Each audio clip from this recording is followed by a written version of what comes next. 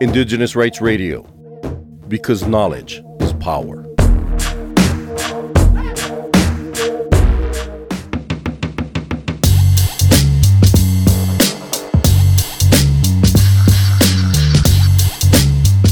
The United Nations Framework Convention on Climate Change, 27th Conference of the Parties, known as UNFCCC COP27, now came to an end. The 2-week-long global climate negotiations had taken place in Sharm el-Sheikh, Egypt, from November 6 to 18, 2022. The good aspect is that the COP27 saw one of the largest delegations of indigenous peoples in the history of COP. Cultural Survival actively followed the negotiations on the ground on the matters important to the rights and the future of indigenous peoples, and asked indigenous leaders and delegates to share some of the successes of the COP27. Hi, my name is Hindu Umaru Ibrahim. I'm from Chad. I'm from the indigenous peoples that call it Mbororo Pastoralists. I'm the co-chair of the International Indigenous People Forum on Climate Change. We have been here for 3 weeks. We have 2 days of the preparatory meeting of the Indigenous Peoples Caucus, where we have our strategy, divided the working groups, and then we have been meeting every day from 9 to 10 for our Indigenous Peoples Caucus to coordinate the different negotiations items.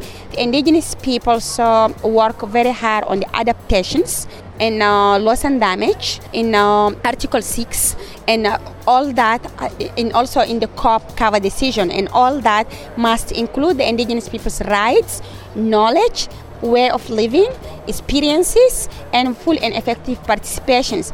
So far, we are seeing that there is some reference of the indigenous peoples, but most of them are indigenous peoples' knowledge. There are reference on the general human rights, but there is no reference yet on the indigenous people rights. And this is problematic for us if the outcome of the COP come out only recognizing again our knowledge, but not enough our rights. So that is not going to be effective during the implementations. And this is the worrying of all of us.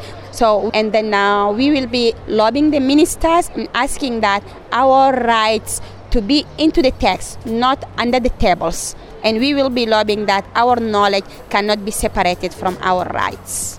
Our achievement is like having the maintain of the language of the indigenous peoples into the cover decisions, into the adaptations, into the loss and damage. We do have those language of the indigenous peoples. Of course, it's not satisfactory for us. We want to have more about our rights, but we did achieve already good things. All the COP are different, and all the engagement of the COP presidency are different. In this COP, we have more than 300 indigenous peoples participants who are there. I compare that with the COP21 in Paris, we have also more than 300. But the COP between had more indigenous peoples, but less than this amount that we do have. And lobbying indigenous peoples also have, there was at the last COP, like the commitment of 1.7 billion for indigenous peoples. And when we come in this COP, we found that the 1.7 is not all for the indigenous peoples. They just give like 7% of the release money to the indigenous peoples. So then every COP is very particular, and every participation of indigenous peoples are very particular. We are getting more and more recognitions, and more that they understand the role of the indigenous peoples from the constituency to the negotiators, but still they do not get it well that indigenous peoples are the guardian of the planet. The indigenous peoples attended all the negotiations, and our demand are in all the agenda items: adaptation, loss and damage, finance, Coronovia, who is the agriculture. All those demand, indigenous peoples have a demand and attended all those negotiations. The lesson that we can have is indigenous peoples need to more participate in the negotiations, not in the side events. Side events are important, but the negotiations are the most important, where they have to be in the room, listen to the parties, hold the parties accountable, and make our voices more heard. Most of the negotiations are open, some of them are closed, and indigenous peoples have also the party badges, so they can get into the room. It is not the issue of choice of everyone, but we have really to go in the rooms. For more information on indigenous rights, visit www.cs.org/rights. and also follow us on Twitter and Facebook.